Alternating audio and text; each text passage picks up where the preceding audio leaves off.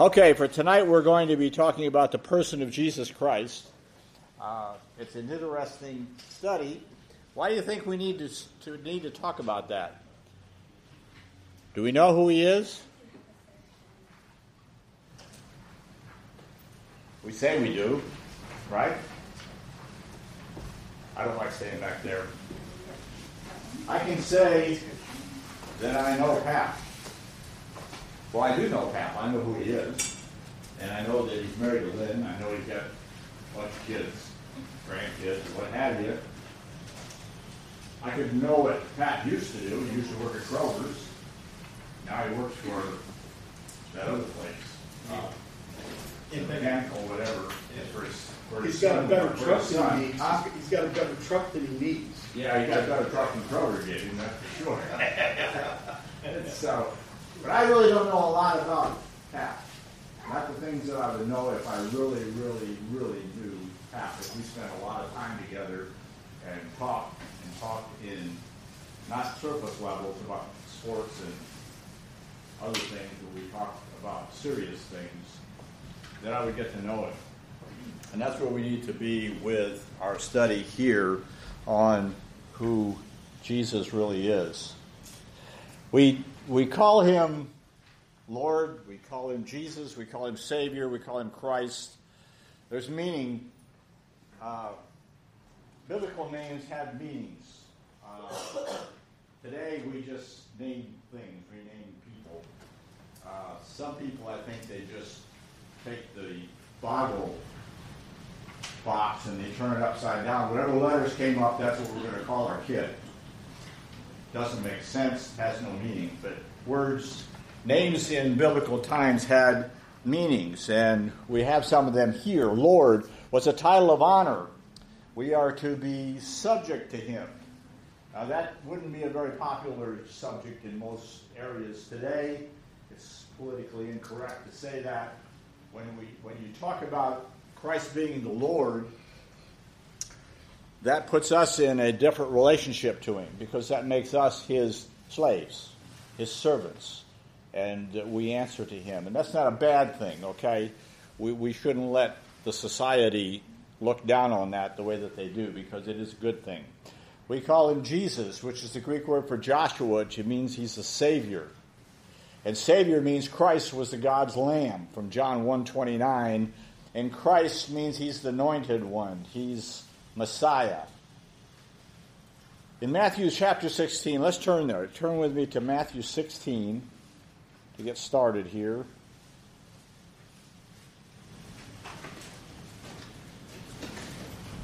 And in Matthew 16:13, Jesus asks a very simple question of his disciples. Now, when Jesus came into the district of Caesarea Philippi, he asked his disciples, "Who do men say that I am?" Simple question. What was their answer? Prophet. All right. John the Baptist. Some saw he was John the Baptist. Who else? Elijah. Jeremiah. Prophets. Some of the disciples, they don't record it here, but they might have said, well, they say he's just a good teacher. He's a healer. He's a miracle worker. Then Jesus turns the table on him. I don't think he was trying to trick them. He just wanted to know. But he says, "But who do you say that I am?" What was Peter? Was the first one to jump up and answer. What did he say? Right. And Jesus said, "Peter, it's the right answer, buddy. But I want you to know something, Peter. It wasn't because somebody else told you that. It's because the Holy Spirit has revealed it to you." This is the first indication that Peter actually got it. And it's interesting that it was Peter that responded, because who was the one who always responded wrong or jumped in and put his foot in his mouth at different times? It was Peter. But here Peter's actually giving the right answer. You are the Christ, the Son of the living God. Somebody look up John 8:53.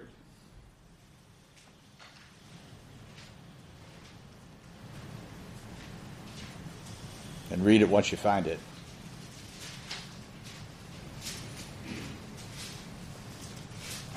greater than our father Abraham, which is dead, and the prophets are dead, whom makest thou thyself? So this was the Pharisees asking him who that he said he was. And in verse 58, what was his response? Jesus said to them, most assuredly I say to you, before Abraham was, I am. Before Abraham was, I am. So Jesus was telling them, I am God. I am equal to God. If you remember, when Moses was speaking with God, and God was telling him, I want you to go to Egypt. I'm going to have you lead the children of Israel out. And he said, well, what shall I tell them if they ask me who you are? Who sent me? And what was his answer? Tell them I am has sent you. Jesus is relating himself to being the I am. There's a lot of I am statements from Jesus in the New Testament. I didn't record them and didn't put them up on here. But what are some of the things that Jesus said I am? I am what? Truth. I am the truth, the light, and the way, right? I am the bread of life. I am the good shepherd. I am the door. I am... Pardon? There you go. And it goes on and on. And his final statement in John 8:58 was, I am. I am. I've always been. When John started the book of John, in John 1, he says, in the beginning was the Word, and the Word was with God, and the Word was God.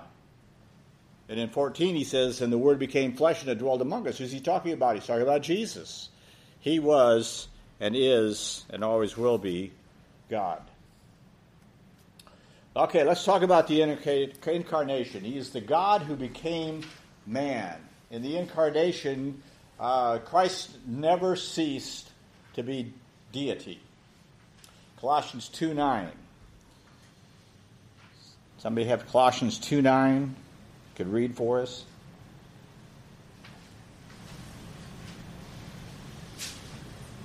Anybody? Quick. For in him the whole fullness of deity dwells bodily.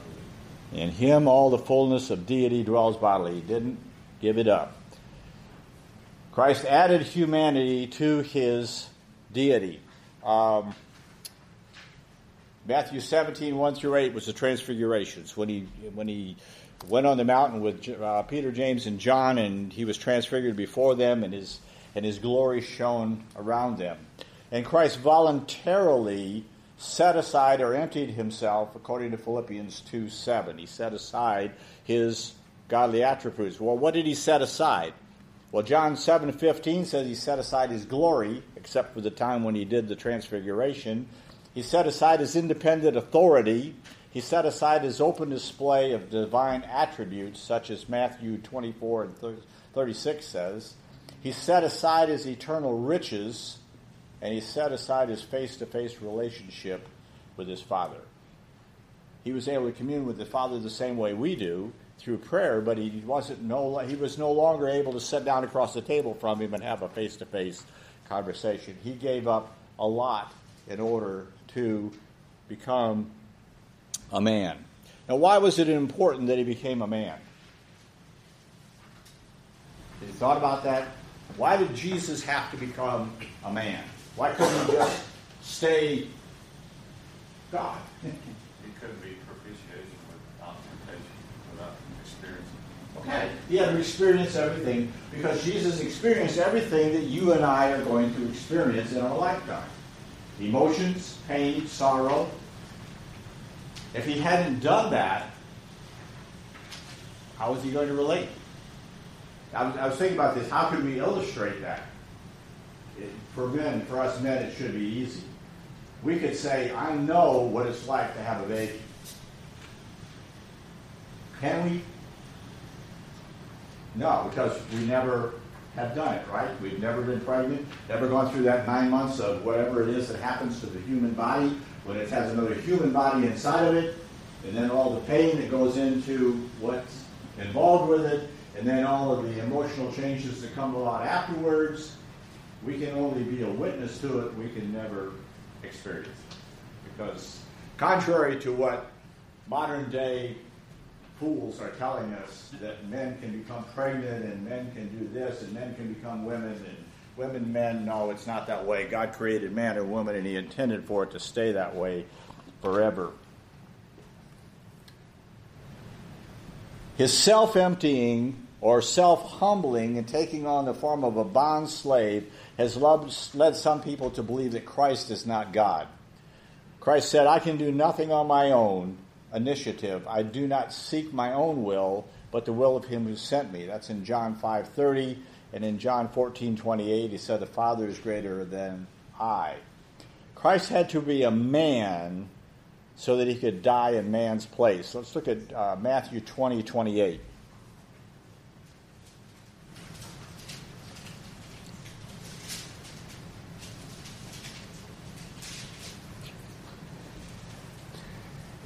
Matthew says, just as the Son of Man did not come to be served, but to serve, and to give his life a ransom for many. Jesus came and made himself a bondservant of his Father. He came here to serve. Sometimes we have a hard time reconciling that Jesus, who was the Son of God, came to be a servant. And he even made the statement, if you want to be great, you need to be what? The servant of all. Sometimes serving is easy, sometimes serving is hard, isn't it? You often feel like you're not appreciated. And Jesus came and he said he was a bondservant. The Apostle Paul said he was the bondservant of Jesus Christ. That's how he introduced himself in most of the epistles, as the bondservant of Jesus Christ. What's a bondservant? We know it's a slave, but what is a bondservant? Why was he a slave? Or she a slave? Debt. Pardon? Debt. Yeah? Yeah, but not quite. They were a bondservant because they chose to be a bondservant because they had been allowed to go free, but they had such a love for their master that they decided to stay with the master. And so they became his bondservant, to stay in servitude to him out of love for the one that they served. When we serve, do we really serve as Jesus did, with a love for the one that we are in service to? Or do we do it for show, or do we do it for glory, or do it for because it has to be done? Sometimes we do things because they have to be done. But he became the servant, and he was the bondservant, and he was obedient to Christ, even to the obedient of death. Christ had to be God in order to be a sacrifice. Christ's sinlessness cannot be explained apart from his deity. What's Romans 3:23 say? For all have sinned and come short of the glory of God. He had to be God because he had to be able to pay the price that God required for sin, and that was a perfect sacrifice. He was the only perfect one. I don't know about you, I don't even come close. And I don't think any of us in this room come close to being the perfect sacrifice that Jesus was.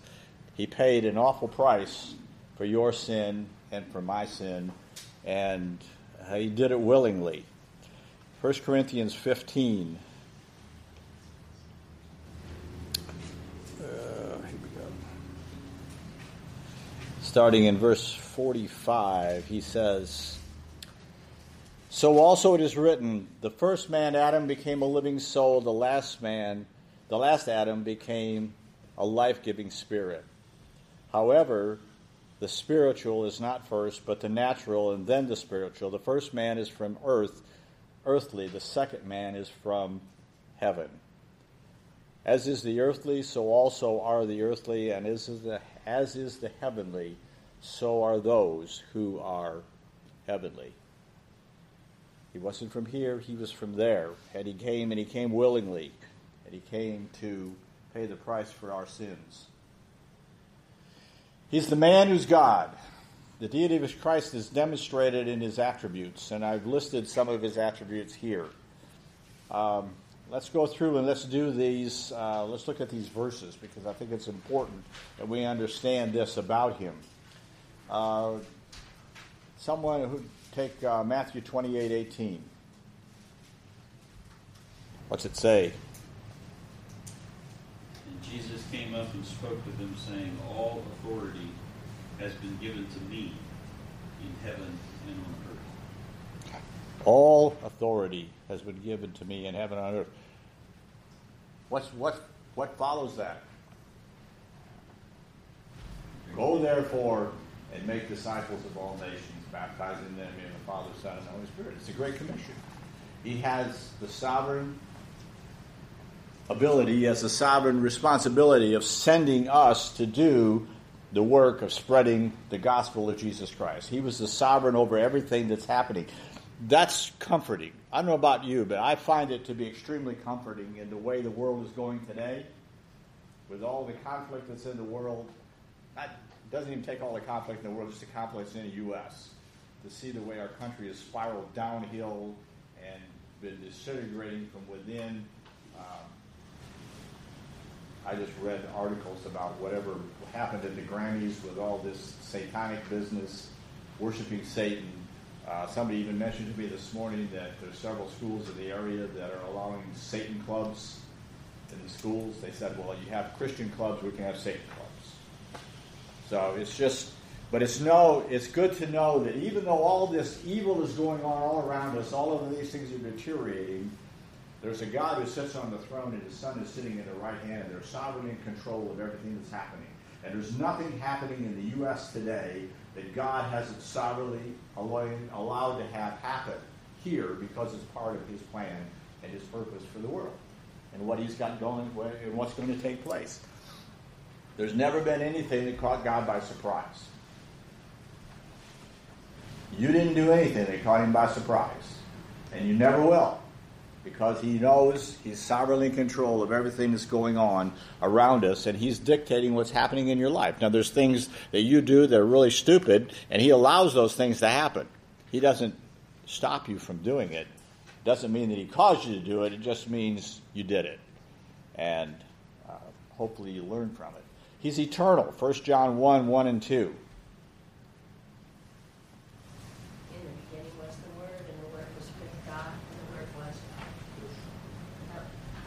First John 1 and 2. That's close. I was reading there. Something else you said reminded me of something I was looking at. I'm sorry. 1 John 1 and 2 says, "What was from the beginning, what we have heard, what we have seen with our eyes, what we have looked at, and what we've touched with our hands concerning the word of life. And the life was manifested, and we have seen and testified and proclaimed to you the eternal life which was with the Father and was manifested with us." So he's eternal. He's always been. There's never been a time when he wasn't. And there'll never be a time when he's not. He's eternally God. He's unchanging or immutable. Hebrews 13:8. Jesus is the same yesterday and today and forever. Wow. Same yesterday and today and forever. Can't say that about us, can we? Well, maybe we could. We are the same. We're the same wicked person we were yesterday, today, and tomorrow. We're still going to be sinners who've been saved by grace. He's all-knowing. He's omniscient in Colossians 2 and 3.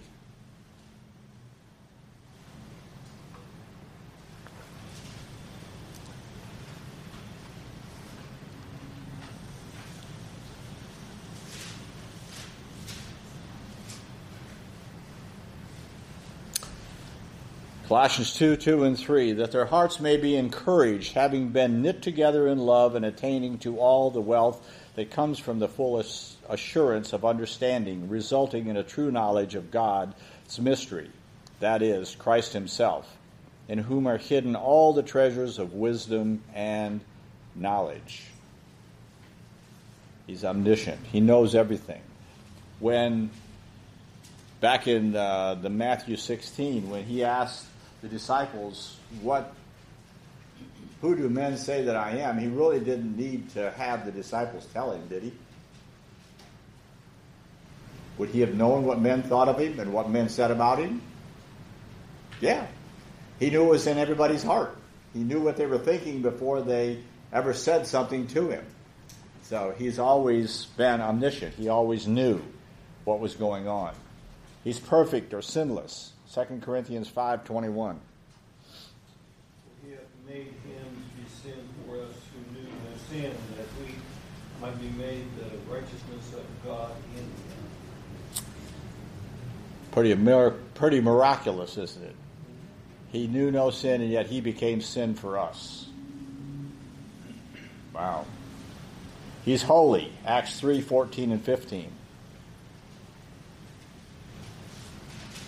But you denied the holy and righteous one, and asked for a murderer to be granted to you. And you killed the author of life, whom God raised from the dead. To this we are witnesses. We are witnesses of his holiness. He is truth in John 14:6. Jesus said to him, I am the way, the truth, and the life, and won't come to the Father except through me. Amen. That's the truth. So we find that he was, and he's all-powerful. He's omniscient. In Matthew 8:23 through 27, we don't need to read that, but he had power over creation. He could go out when he was sleeping in the back of the boat, and the storm was coming, and the disciples were falling apart, as we would do. They were panicking, and he wakes up and he tells the storm to be quiet. And the sea is calm, the storm stops. He has power over making that happen. He can cause them to happen, he can stop them from happening. And in Luke 4:40, he has power over sickness and death. What was the old saying? When Jesus showed up, the funeral was over. Because he could raise them from the dead, he could heal their sickness. He had that kind of power. He had power over demons. When he came ashore at Gennesaret, and they had all those demon-possessed men, and the demons talked to him. They knew who he was. They recognized who he was. They recognized the power he had. Don't send us into the pit. Send us into the pigs. So he lets them go into the pigs. He had power over the demons. He could tell them where they could go, where they can't go. He has power over them, even to restrict what they can and can't do. In John 11:43 and 44, has power over death. We just talked about that. In Mark 2:3 through 12, he has power to forgive sin. That's probably the most important one in our lives that he has. Let's see, that was Mark 2 verse 3. And they came bringing to him a paralytic carried by 4 men. Being unable to get to him because of the crowd, they removed the roof above him, and when they had dug an opening, they let down the pallet on which the paralytic was lying, and Jesus, seeing their faith, said to the paralytic, "Son, your sins are forgiven." That was the greatest thing he did for you and I. He said, "Son or daughter, your sins are forgiven. I paid the price. I've taken it upon myself. No longer do you have to bear the weight of those sins in your own life." His titles of deity. They call him Emmanuel, that is God with us, in Matthew 1:23. Let's see. Matthew 1:23 says, "Behold, the virgin shall be with child and shall bear a son, and they shall call his name Emmanuel," which translated means God with us. We call him Lord, Sovereign, which we talked about in the very first part, and then we have the I am. I am a title reserved for God. God said that I am, and Jesus said I am. One and the same. Statements that declare the deity of Christ. Thomas's testimony of Christ's deity in John chapter 20 and verse 28.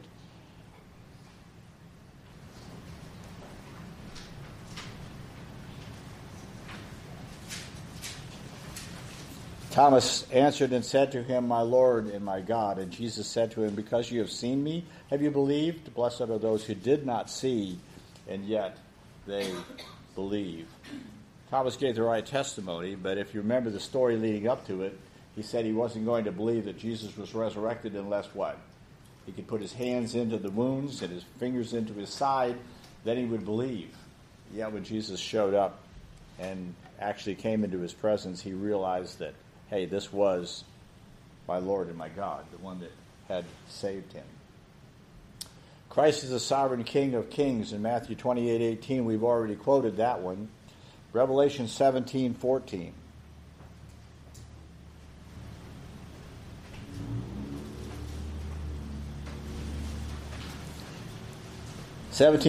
Says, "These will wage war against the Lamb, and the Lamb will overcome them, because he is the Lord of lords, and he's the King of kings. And those who are with him are the called and chosen and the faithful." Christ is sovereign. He is the King of kings. He's the Lord of lords. He's the ruler of all that takes place now. And he's coming back one day to be King of kings and to rule and to reign in the millennial kingdom. And I don't know about you, but I close most of my prayers with, "Even so, come, Lord Jesus." I'd be tickled to death just to be raptured out. Let this all go to whoever is out there and let them have at it. In chapter 19 and verse 16, it says, "And on his robe and on his thigh was the name written, King of Kings and Lord of Lords." No denying that he is the King of Kings, he is the Lord of Lords, and he is coming to rule and to reign one day on this earth. Christ claimed to be God. In John 10,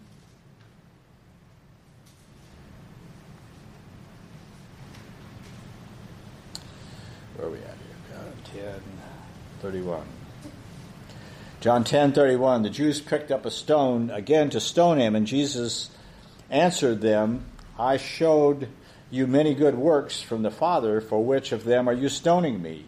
And the Jews answered him, 'For good works we do not stone you, but for blasphemy, and because you, being a man, make yourself out to be God.'" But he wasn't just making himself out to God. He was God. And he was trying to tell them, they just didn't want to believe. Because of the hardness of their hearts, they failed to see him for who he really was.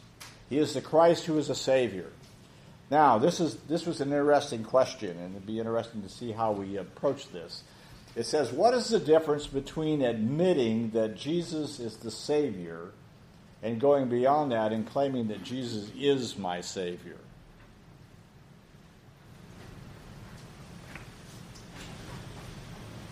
I'm tired of talking, so I'm listening. Maybe you said the submission part. You're actually submitting if you're saying he is my Savior versus... Okay. That's true. That is true. How else would you express it? And the question, what's the difference between admitting that Jesus is the Savior? I have unsaved family members that will admit that Jesus is the Savior. The devil admits Jesus. The devil does. He knows more Scripture than a lot of pastors, so...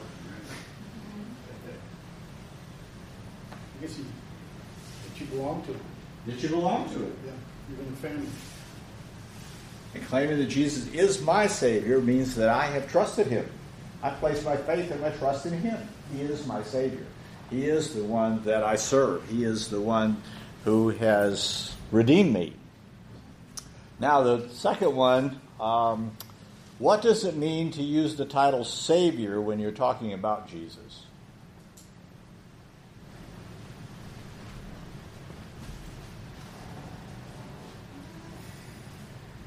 When do we talk about it?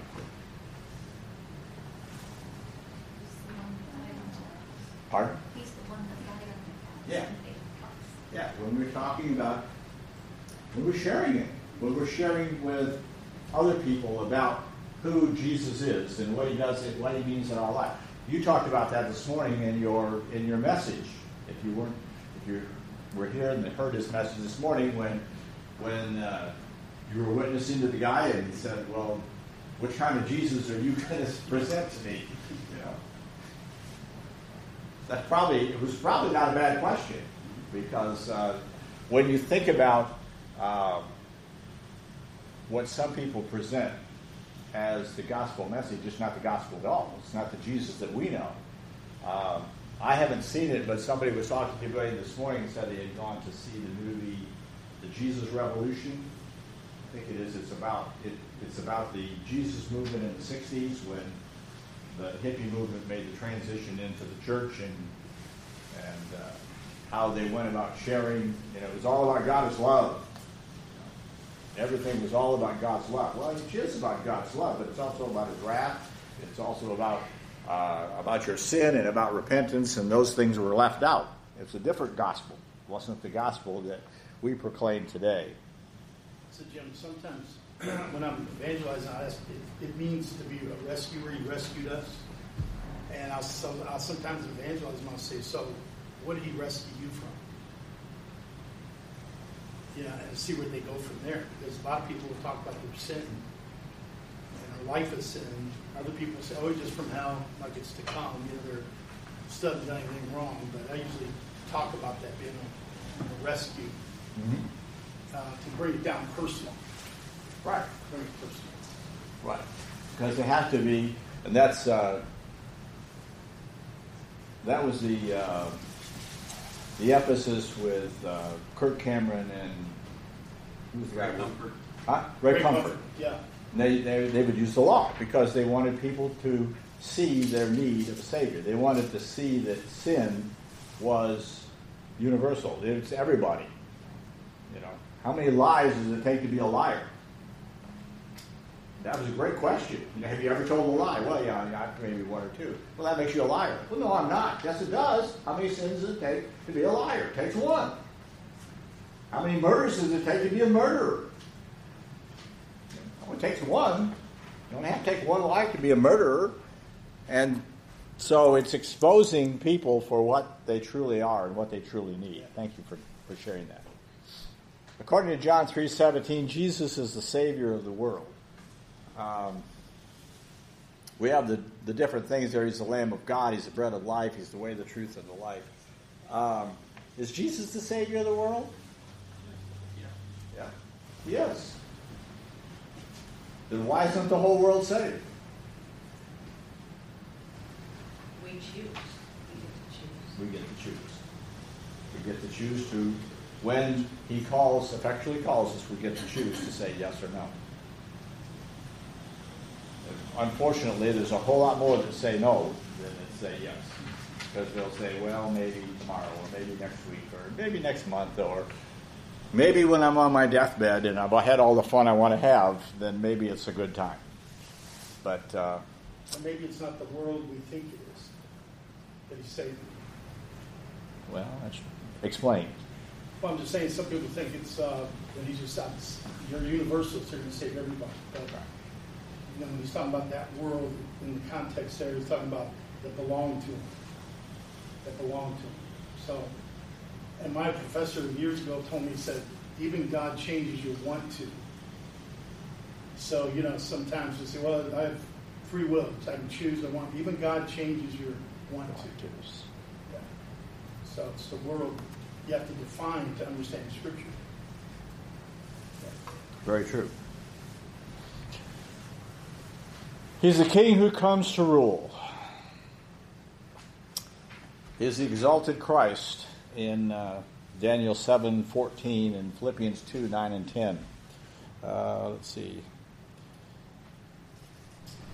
I'm going to go to Philippians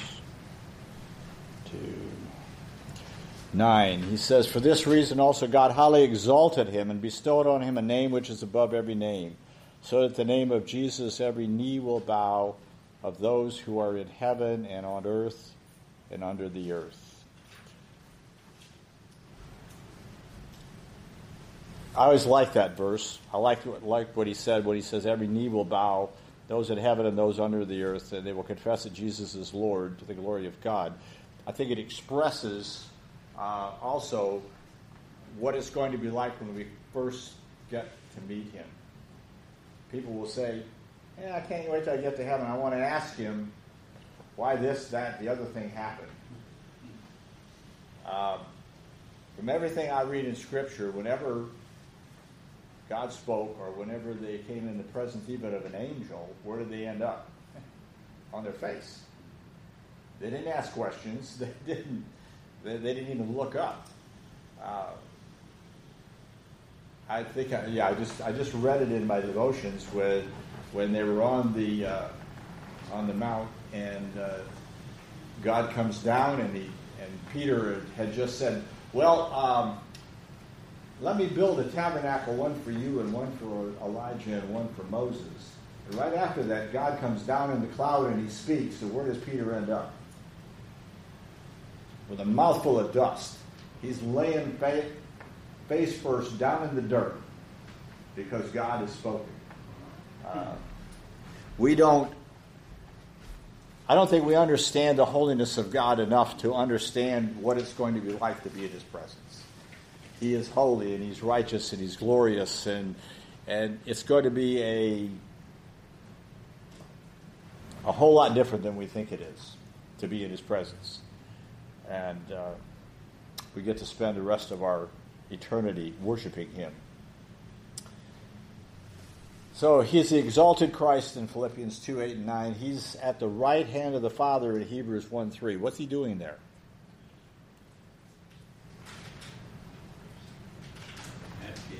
Advocating for us. When we pray, when Satan makes accusations against us, he's there to defend us and to talk to the Father on our behalf. We have the second coming of Christ in Matthew 25:31. Let's see.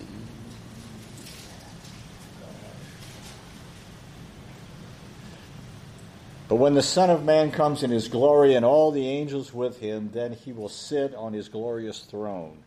And all the nations will be gathered before him, and he will separate them from one another, as a shepherd separates the sheep from the goats.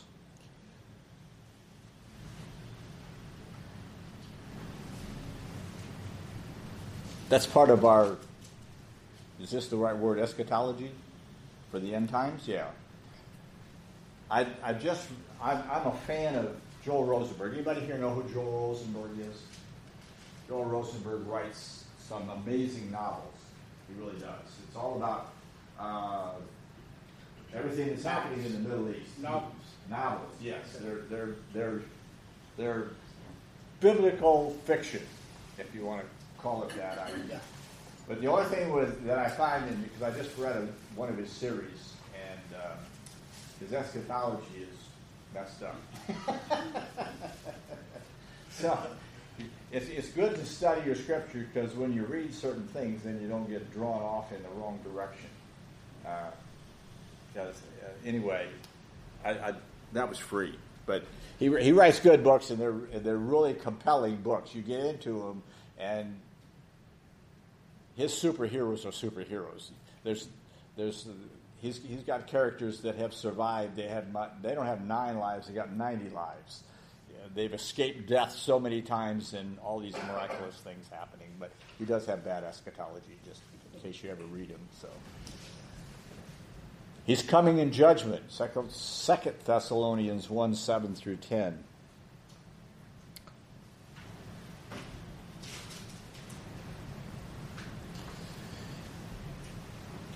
Let's see if I am in the right place. 2 Thessalonians. Yeah, 1:7 through 10. And to give relief to you who are afflicted, and to us as well. And when the Lord Jesus will be revealed from heaven with his mighty angels in flaming fire, dealing out retribution to those who do not know God and to those who do not obey the gospel of our Lord Jesus. These will pay the penalty of eternal destruction, away from the presence of the Lord and from the glory of his power. When he comes to be glorified in his saints on that day and be marveled at among all who have believed, for our testimony to you was believed. He's coming in judgment.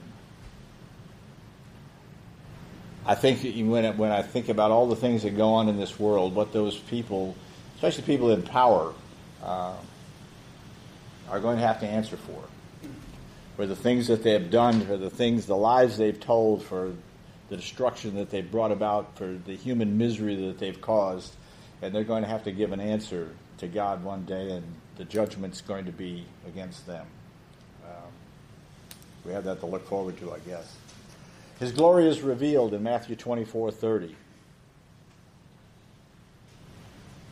Then will appear in heaven the sign of the Son of Man, and then all the tribes of the earth will mourn, and they will see the Son of Man coming on the clouds of heaven with power and great glory.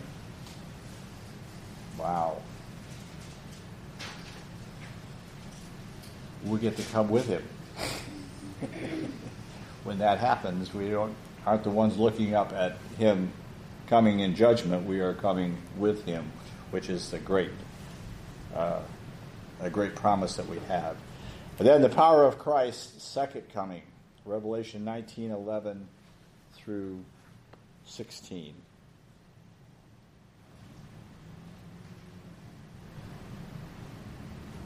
And I saw heaven opened, and behold, a white horse, and he who sat on it is called Faithful and True, and in righteousness he judges and wages war. His eyes are a flame of fire, and on his head are many diadems. And he has a name written on him which no one knows except himself. He's clothed with a robe dipped in blood, and his name is called the Word of God. And the armies which are in heaven, clothed in fine linen, white and clean, were following him on white horses. From his mouth comes a sharp sword, so that with it he may strike down the nations. And he will rule them with a rod of iron, and he treads the winepress of the fierce wrath of God the Almighty. And on his robe and on his thigh he has a name written, King of Kings and Lord of Lords. Wow. He's coming with power. There's no doubt about that. And when that second coming takes place, it's all over but the shouting. So he's going to, as they often say, we know who wins the war. Doesn't matter how the battle goes here. We know who ends up winning the war. And it's going to be great. In 2 Peter 3:14, it says, "Therefore, beloved, since you look for these things," which basically is what Pastor just read, "be diligent to be found by him in peace, spotless and blameless," living for him, serving him, living a life of righteousness. Again, that goes hand in hand with what the passage that Pastor's been preaching from 5 and 20 and 21. It talks about the grace being brought about in righteousness, not in sin, but because of righteousness. And our lives need to be more and more reflective of Christ's righteousness, of his work in us, changing and transforming us on a daily basis. We're never going to arrive. Anybody tells you they arrived, then they're fooling themselves. You're never going to arrive. There's always room for growth. I came to know the Lord in 1965, so that's umpteen years ago. 5 years before I was born. 5 years before you were born. Most of us are not born. I know that. So anyway, in those 50 years, 50-some years, I don't know how to do this, 56 I guess it is. Pardon? That's almost 60 years. I know it is. I said it's 50-some. I know. Baby. He's trying to humble you. Yeah, I know. Math isn't my strong point. No, it really is my strong point. But anyway, it's been a continual journey of growth. I've often wished, because of the church we were saved in, my wife and I were saved in, it was fundamental, it was sound, but there was there really wasn't an emphasis on discipleship from the church side. Now, the man who led me to the Lord became my spiritual father. He took me under his wing, and he did what Matthew 28 says you're supposed to do. That's make disciples. And he taught me all the things I needed to know. And for my wife and I, we were both basically the only ones saved in either of our families, and so church became family. And that's where we were there Sunday morning, Sunday night, Wednesday night. There was revival meetings. We were there every night. It didn't matter what. We were there.